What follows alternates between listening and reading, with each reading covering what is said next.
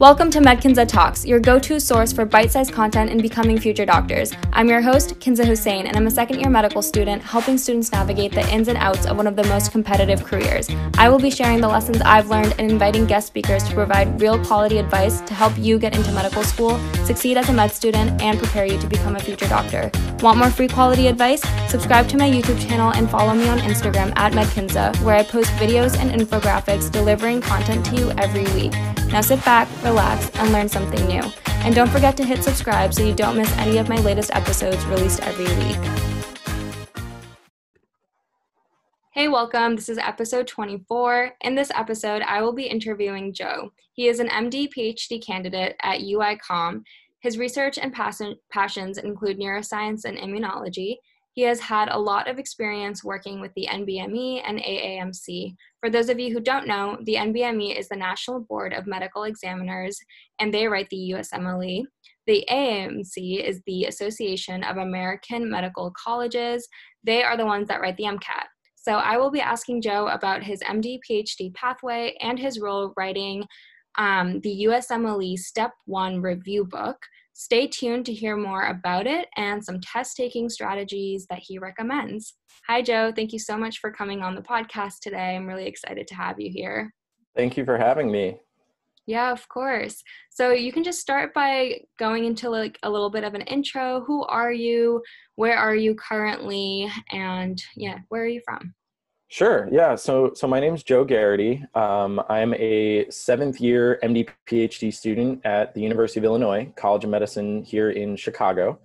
I'm originally from New York, so I grew up on Long Island, about 30 miles east of New York City, and I went to undergrad at the State University of New York, SUNY College at Geneseo, which is in upstate Western New York. Majored in biochemistry and Spanish there, and since 2014, I've been enrolled as an MD PhD student in the medical scientist training program at the University of Illinois. Wow. Yeah. That's amazing. So what made you want to do MD PhD? I feel like that's a very rigorous pathway, right? And it's actually hard to get into as well because so few spots are offered. Yeah, it's definitely a challenging application process, and it's not something that a lot of pre-medical students even know about. So I didn't actually know about what an MD PhD training pathway was until later on in my undergraduate years when I was a junior or senior in college. My experience really has been great. So when I was a pre-medical student, I always wanted to be a doctor. I knew I wanted to do medicine. And as most pre-med students here, you're encouraged to do research. You think that's going to help your application. So I had a professor I liked, and she happened to teach organic chemistry. And I was like, hey, can I do research with you? She said yes. And really from there on out, I was able to kind of take on more independent projects, kind of discover things.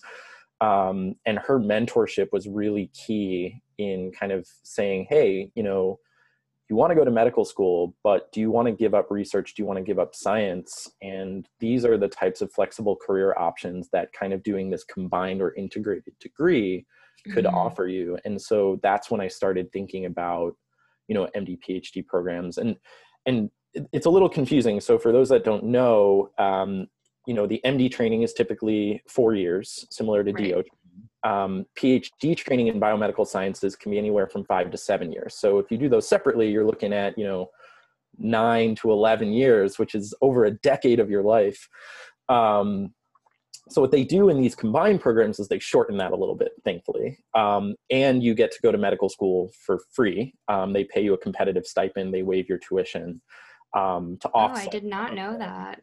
Yeah, so that's a big plus. And the idea there is not necessarily, to go to med school for free, but it's also to offset the fact that you're prolonging your career and making money for, anywhere from 3 to 5 years. Right. So what they do is they take medical school, which is 4 years, and they split it in half and they throw the PhD in the middle. And I'm actually in the last few months of my PhD, and I'll be starting my clerkships on different specialties in the hospital starting in April. The last thing I'll say is just a little bit about my PhD and my research is that I'm actually studying inflammatory responses and epileptic activity in the brain following a particular type of hemorrhagic stroke known as subarachnoid hemorrhage. So this is a brain hemorrhage that happens with traumatic brain injury, people getting in car accidents, motorcycle accidents, so on and so forth. But it can also be seen when a previously unknown aneurysm in the brain ruptures. And as you can imagine, this is, it can be pretty devastating and deadly. And there's something about blood when it gets into areas of the brain that it doesn't necessarily belong that triggers this immense inflammatory response. Neurons start to overfire and freak out, and ultimately they start to die. And so part of my thesis is looking in human patients that we have here in the neuro ICU, in animal models, as well as kind of in vitro brain hemorrhage in a dish models.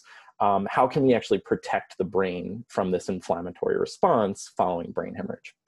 Wow, that's really fascinating. My first thought is like, I don't think you can. Like, it's a massive bleed in your brain. How would you prevent the inflammatory response from happening? But that's actually a really interesting research project. Thank you. Yeah, it's been challenging is probably the word I would use to describe. But it's been fulfilling. It's been great too. So, and I've gotten to mentor a lot of undergraduate and medical students along the way, and that's probably been my favorite part. So yeah, no, exactly. So I wanted to ask you just a little bit of timeline to give our listeners some more clarity if they're interested in MD, PhD. Sure. So you said they throw it in the middle. So do you do 3 years of MD, and then how many years of PhD, and then how many last years of your MD? Yeah, so you do the 2 years of MD medical school, and that most of the time is your like kind of preclinical curriculum. You're taking the courses, a little bit of clinical work. You take the first part of your USMLE Step 1 licensing exam, and then during those years, you're rotating in different labs. You're trying to figure out what lab do I want to join for my PhD. Once you're done with those 2 years, you then start officially in the PhD portion. Usually in the first year or two, you're spending about 50% of your time in the lab, 50% doing graduate coursework. And then the remaining 2 to 3 years is pretty much 100% in the lab, doing research, running experiments, analyzing data, writing manuscripts, until your defense. And then once you defend your thesis, you return back to your 3rd and your 4th year of medical school, which is primarily in the hospital, doing different rotations, trying to figure out what specialty you want to go into, so on and so forth. And taking your step exam. Exactly. Okay. So that's a great opportunity for someone who has a really big passion for research. I think you do everything a PhD might do, just in like a smaller time span. Exactly. So definitely for the people who are listening, if you have a really big passion in research, but then also medicine, and you want to combine the both, that is like the most perfect route you could take. I think personally for me, I did research also to get into medical school. I thought the same exact thing you said in the beginning. People think that like, oh, you need to do research to get into medical school, so you get involved. And I had that same approach to it. And I wish I had known back then, for anyone listening who doesn't like research, or maybe it doesn't feel they're good at it, or it isn't their passion, I wish I had known like, oh, I could have been a scribe for X amount of years, or I could have become an EMT, because I didn't totally love my CNA position either. And that gives you so much clinical experience. And I felt like I only learned this really from the students I met in med school my first year. And when I found out that they had no research experience and that they did these clinical experiences instead, I was like, oh, like, no way. I just thought that was something everyone did, and then found out if they liked it or not. So I just wanted to say that for the people that think they have to do research, you don't have to unless it's your passion, like Joe. Yeah, no, I couldn't agree with you more. The thing I tell the undergraduate students that I mentor is that, research is one thing that you can do to explore passions and show a medical school that you're passionate, you're driven, but it's not the only thing. You can volunteer, right. You can work in a clinic, you can teach, you can do so many other things. And there's this unfortunate myth in kind of pre-med is that you have to do it all, and that you need publications. Exactly. Right. Yeah. And it's not true. If research is something you like and you want to get involved and see if, it's something you're interested in, that's great. But if you don't like it, which some of my closest friends hate research, then don't do that. Do something else that makes you Yeah. happy and excited. And just be self-reflective early on. I wish I knew years ago that, you know what, it's just not something I like, and that's why I'm not good at it. If I liked it more, maybe I'd be better at it. Yep. So my next question for you is, what is your role at the NBME? Sure. So just some kind of term clarification. So the NBME, you mentioned this at the beginning, is the National Board of Medical Examiners. Mm-hmm. And then they co-administer the USMLE, which is the United States Medical Licensing Exam. This is one of the two licensing exams in the country primarily for allopathic medical students, but a large proportion, over 60% of osteopathic medical students will also take the USMLE exam. And it's a 3-part exam that you divided into currently 4 tests, although they just discontinued one, so it's going to be down to 3. And you need to pass all of these in order to get your medical licensure. Since 2018, I have served as one of the student representatives to the NBME Advisory Committee for Medical School Programs. I was appointed to this role through another position I had, which was with the AAMC Organization of Student Representatives. Every allopathic medical school in the country has at least one, if not several, representatives that they appoint to the AAMC. And joining this group is a great way to learn about national initiatives across a whole range of topics in academic medicine. You know, we discuss things like issues related to wellness, diversity, inclusion, and equity, the opioid crisis, currently the COVID pandemic. And through that role, I was then appointed to be the liaison to the NBME. And my kind of role there has been to meet with the NBME and USMLE leaders, participating in conversations that really have been quite impactful in the last year. The 3 biggest things that we've kind of been involved with is the discussion on the change of the USMLE Step 1 exam from a 3-digit score to a pass-fail score starting in January 2022. Right. The impact of the COVID-19 pandemic on medical trainees' ability to sit for these various licensing exams. And then more recently, actually 2 days ago, the announcement came out about the decision to discontinue the USMLE Step 2 clinical skills exam, which is an in-person exam with a standardized patient. You go in, they assess your ability to interview a patient, take a history, do a physical exam, communicate appropriately, make a diagnosis, so on and so forth. Mm-hmm. So they've actually discontinued that exam. Interesting. And throughout all this, one of the things that we realized is we needed to have more opportunities for the student voice to be heard in these kind of big organizations. And so we've also started a student engagement committee where we have representatives from all different groups, including osteopathic medical student leaders, students from the Student National Medical Association, the Latino Medical Student Association, so on and so forth. And we meet with NBME leadership 4 times a year. Wow, that's really reassuring to hear that they're, valuing student input a lot more than maybe they did in the past to make such big decisions, especially with COVID and like all these changes are happening this year into 2021. So 2020 into 2021, especially with pass fail now for 2 exams, let alone 1, and also getting rid of the skills exam. So that's reassuring to know. And I appreciate it. I honestly think pass fail is better than a 3-digit score.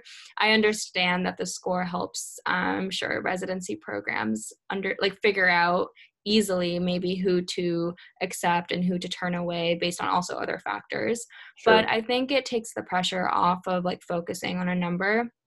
And I think it's a better direction towards decreasing the burnout that we feel as students and then future healthcare professionals.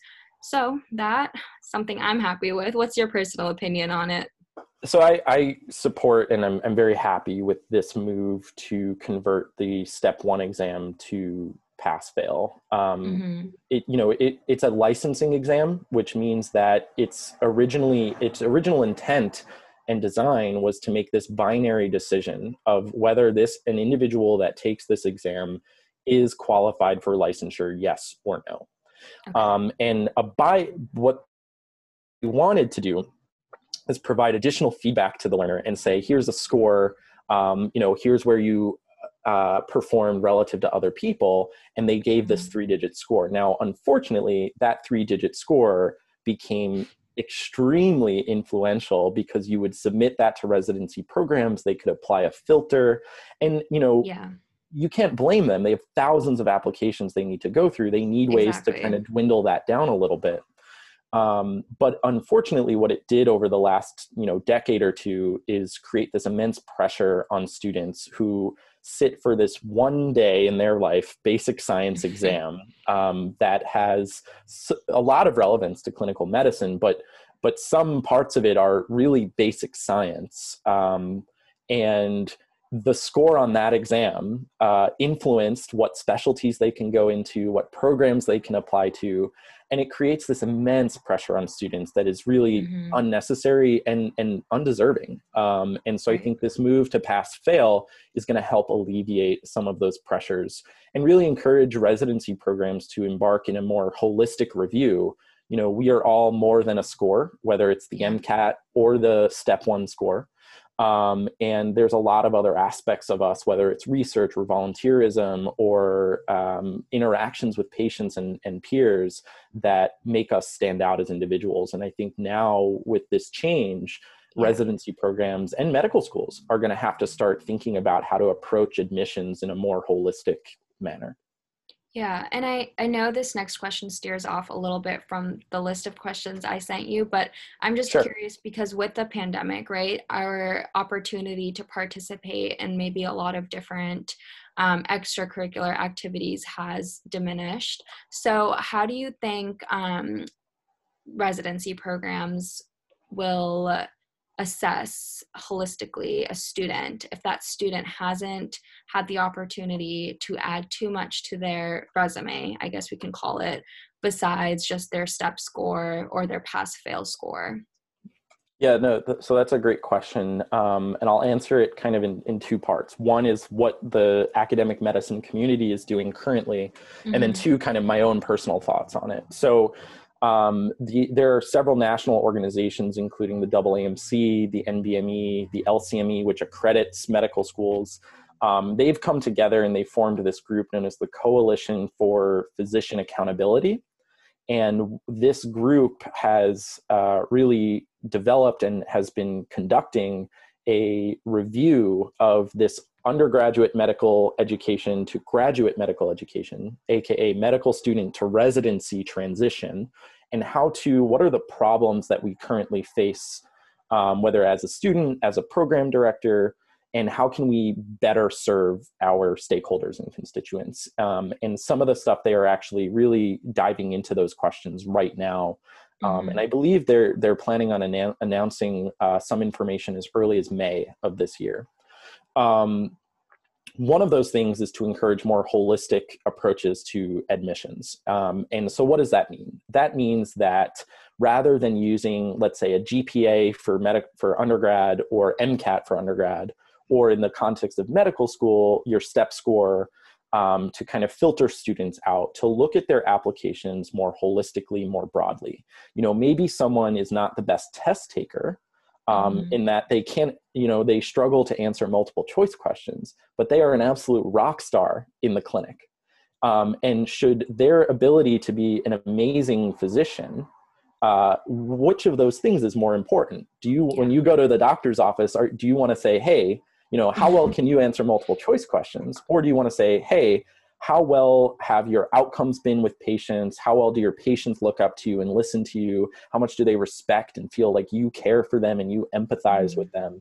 Those are things that really matter. And so those are the things that I hope will start to shine through in residency program and medical school admissions.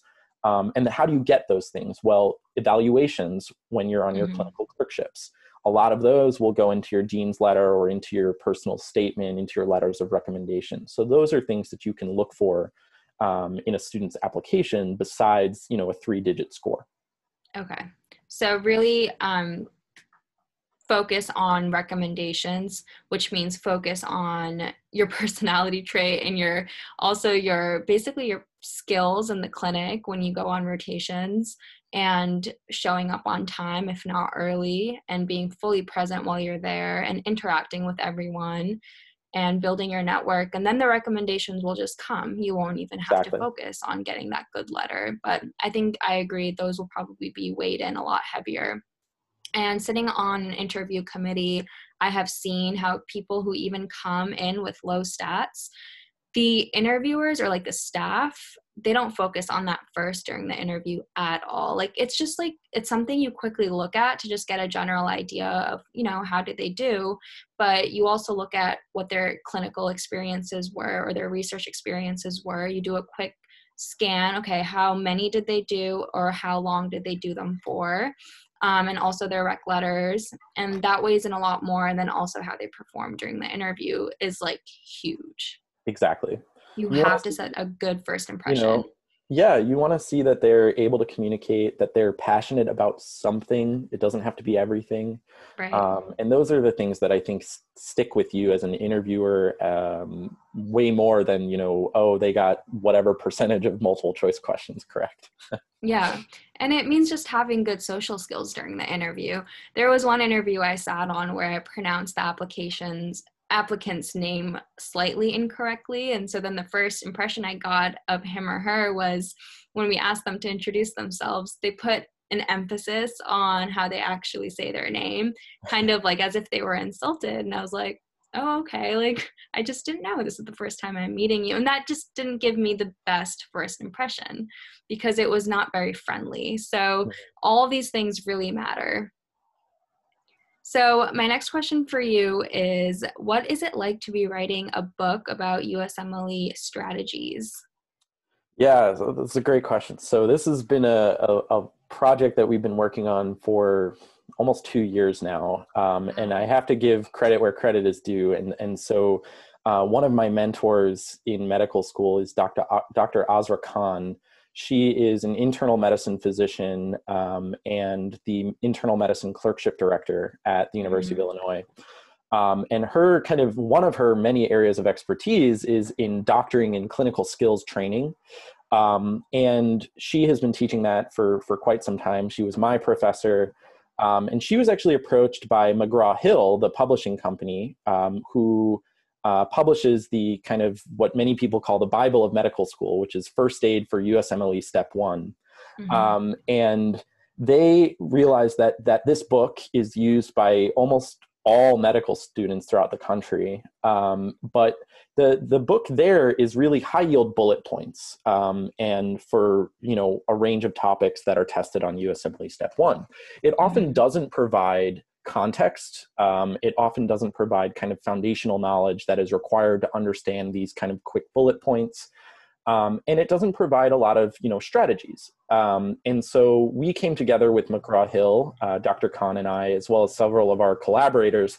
And we said, well, maybe we can make kind of another book that will serve as a supplement or a complement to this book, where we really focus on teaching clinical pattern recognition to medical students. And this would be applicable not only during the first 2 years of preclinical training, as well as preparing for Step 1, but really beyond that into their clerkships. And so the goal here is, how do we take a case, a gold standard case of, let's say, a myocardial infarction or a heart attack, and how do we present to a student what a prototypical case of this looks like?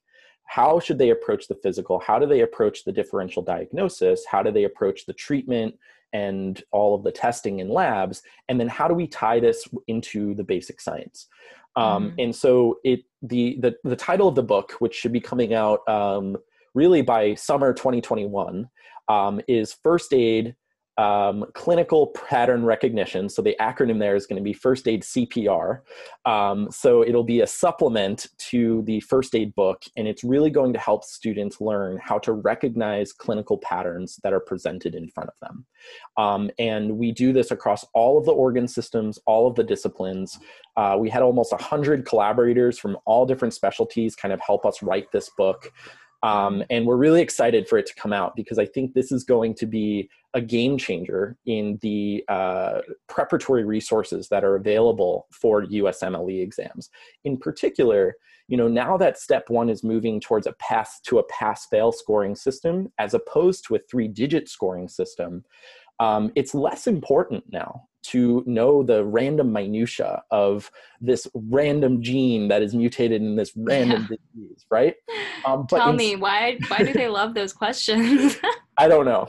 But instead, when a patient presents in front of you, you want to be able to really quickly go through your mind, okay, what are all of the possible conditions that this patient can be having, your differential diagnosis, and what are the labs and the tests or the physical exam maneuvers or the questions I want to ask them that will help me narrow down which of these diagnoses is correct and which is wrong. And that is exactly what this book is aiming to do. And so not only is it going to help students prepare for USMLE Step 1, as well as subsequent USMLE exams, it's going to help them during their medical school training and their clerkships. And so we're really excited for this book to be coming out. It'll be, again, out in probably around June of 2021. Wow, I'm even really excited. I feel sad that I kind of missed out on it for my USMLE Step 1. But I guess I'll focus on the... Oh, really? Thanks. Yeah. I'll focus on the stupid genes, though, for now, for step 1, my graded one. But I really, really love that. Definitely something I'm going to want to use before starting rotations, because I will be completely honest, I feel like I lack that training. When I read cases sometimes, when I'm doing practice questions currently, my first step that I told myself is just try to figure out, like, is this cardio, palm, renal? Like, I'm at that stage right now where I'm like, okay, like, let's just figure out what system we're in. Because I don't think I was trained properly for looking at, a case after case after case and being able to figure out different differentials and being able to hone in on one. So I think that is definitely something needed right now in the medical space. Couldn't agree more. And the reality is that we're all different, right? Patients are never going to present in this kind of cookie cutter, check off every box. Yeah. And so one of the other things that I really like about this book is that we're presenting the kind of gold standards, but at the end of each case, we say, hey, these are some things that aren't seen typically, but if you see them, it can help you move towards or away from a particular diagnosis. And what I love is I'll never forget, I was in a neurosurgery clinic shadowing one day in my first year of medical school. We were taking our biochemistry course and learning about all these pathways that I couldn't tell you about now. And we saw a patient with Lesch-Nyhan syndrome, which is a rare genetic syndrome in DNA synthesis pathways. And it presented in a way that I was like, wow, this is really fascinating. This is really interesting. I need to know these things to help this patient. And I would go back to the textbooks, and the way our book is written is that when you encounter a patient that slightly deviates from the normal gold standard, you can then go and annotate that in this book and learn and build a much broader knowledge base of how to approach these conditions. And I think that's the really thing that's really exciting about this book when it comes out. Yeah, no, I'm very excited for it. I'm sold. I'll buy it. So my next question for you is just a general question for students who are preparing for STEP right now. And what do you think? So I'm only asking this question because of advice I got from a professor just the other day. But what's your opinion on how many practice questions should a student realistically try to do before they take this exam? Yeah, it's a great question. And so I actually run at the University of Illinois. I ran last year, and then this year I'm co-running a USMLE Step 1 strategy series where we do 5 different sessions with our second year medical students talking about how to prepare for this exam. And this question comes up all the time, and what I will say is that and I think you mentioned this when we were emailing prior, is that, how much of doing well on step 1 is actually knowledge of content and how much of it is test taking strategy. Right. And I really do feel that it is about 50-50, and that test taking strategy and ability to recognize clinical patterns in the vignettes, which is what one of the goals of our book is really key. And, you don't need to know all of the content to be able to logic or, reason your way through certain vignettes to rule in or out certain answer choices.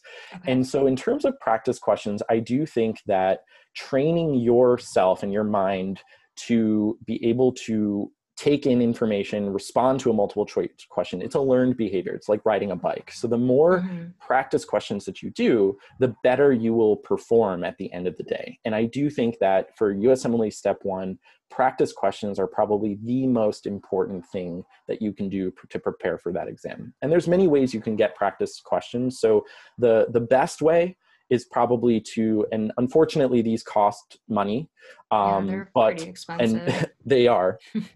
But purchasing official self-assessment exams. So the NBME does offer several comprehensive basic science self-assessments, or CBSSA forms. And those are the questions that are, the item writers for the Step 1 exam are also writing these. And so they're going to give you a really good idea of what are the question types. So you can get those, you can do those. Sorry to interrupt you there. So I thought, do you do those right before, like, are those the last practice tests you should be taking before USMLE, or should you do those in the beginning? So what I usually tell people is you want to save some of them for your kind of quote dedicated period of study leading up, a month or two prior to your exam. But if you want to take one or two of them, a few months prior to that, that's fine as well. I don't think if you're in your, let's say, first year of medical school, you don't need to be worrying about this at all. Just, not at all. Get used to medical school, do as well as you can in your courses, because really the number one thing that's going to help you do well on these exams is doing well in your coursework during medical school. During your second year or the year, whatever year that you take the Step 1 exam, because some medical schools do it in their third year now, that's when you want to start thinking about question banks and practice questions. And so these self-assessments are a great way to do that. I encourage people for both Step 1 and the MCAT to regularly space out self-assessments, but make sure that you're not just taking a self-assessment, getting a score, and then walking away. These are learning tools. You want to then spend hours looking at those questions. Why did I get this right? Why did I get this wrong? And then the other thing there are Q banks out there, and perhaps the best Q bank out there right now, again, it is expensive. Some schools will purchase this for their students, is UWorld. And UWorld does a fantastic job. It has thousands and thousands of questions across all of the organ systems. It has explanations. It's really fantastic. And I usually encourage people to try to get through all of the UWorld questions at least once. Fully. And like if they minimum, exactly, if they have time to maybe go through a second time, or what I did was I just went through my second run through was just the questions that I got wrong because I didn't have enough time. So some type of review learning, or like process. What you flagged maybe too. Exactly. Yeah. I've actually been, while I review my questions, I'll flag something even if I review it, I'm like, this is something that like I'm definitely not an expert on even after reviewing it, and I feel like I'd probably get it wrong again. So I keep them flagged. I don't like unflag anything, or if I got something right even, I'll add a flag to it because I'll be like, okay, I got it right and I didn't flag it originally, but I feel like this is something that I need to review more in the future. So that's actually a great point. So I feel like you probably don't have a realistic number. I was talking to a professor yesterday and he said, oh, you want to do 10,000 questions before Step 1. And I was like, I think you have to start first year if you're going to get through 10,000 questions. You have to start first year like rigorously to get through 10,000 questions. Because UWorld is about 3,500, I think. And people are just fighting time to get through that once.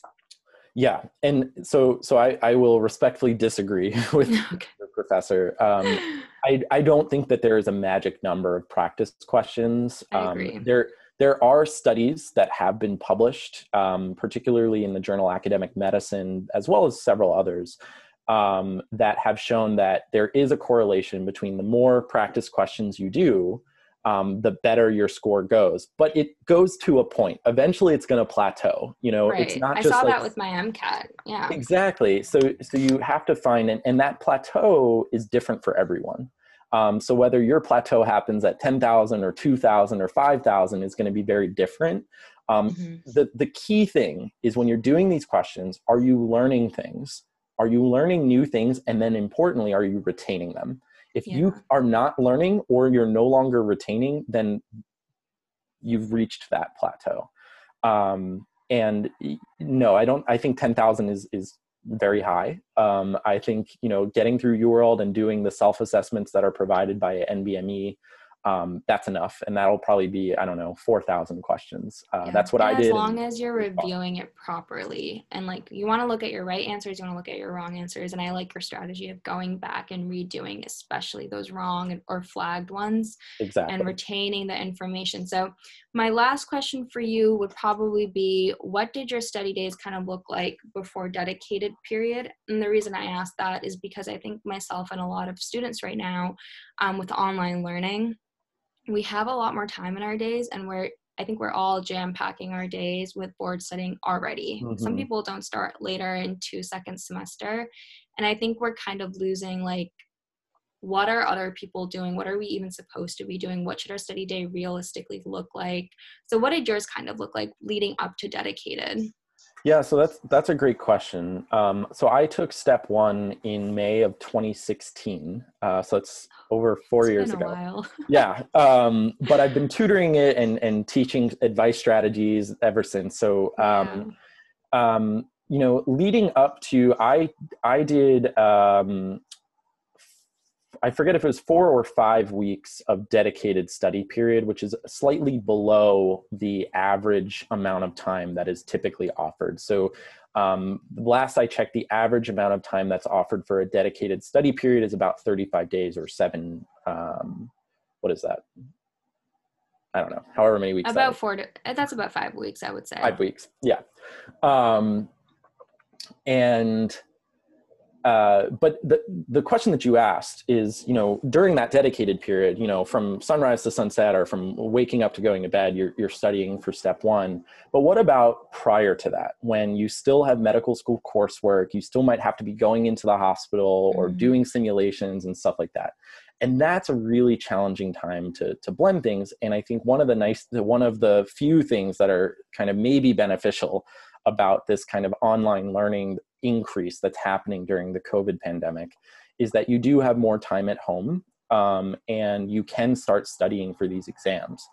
What I would say to do is to use some of the step 1 targeted preparatory resources. So I'm talking about things like the first aid book, like UWorld, like Pathoma, like Sketchy Medical, some of these things that are a little bit more high yield, relevant topics, and start incorporating them into whatever topics you are currently covering in your curriculum. And in doing that, not only are you studying for medical school exams and medical school courses, but you're also preparing for step 1. And there is sometimes, depending on the medical school, a difference between the types of questions they ask and how those questions are asked on the USMLE exams. But what I always tell people is that if you're doing well on the USMLE style questions, you're probably fine on the medical school questions, because the USMLE ones typically are much harder. And you'll be able to pass the medical school ones. And so what I would say is spend a little bit of time, it doesn't even have to be every day, but at least a couple days a week, incorporating some of the step 1 oriented resources, whether they're provided from your medical school or if you're purchasing them elsewhere, into your study and into the curriculum. Now, if you can do that and you still feel like, hey, I can do more, that's when I would say start incorporating maybe 20 practice questions a day, covering kind of more random topics. So if you're in the part of your curriculum and you're in the cardiology unit, right, you're going to know a lot about cardiology. But what about the gastrointestinal system? Well, you covered that a year ago. But how much of that have you retained? And so start seeing how much of that study and relearn and kind of understand some of those processes. And that's kind of the best way to treat this pre-dedicated period. Great advice. Thank you so much. I feel like I could talk to you all day, especially because I'm going through it right now.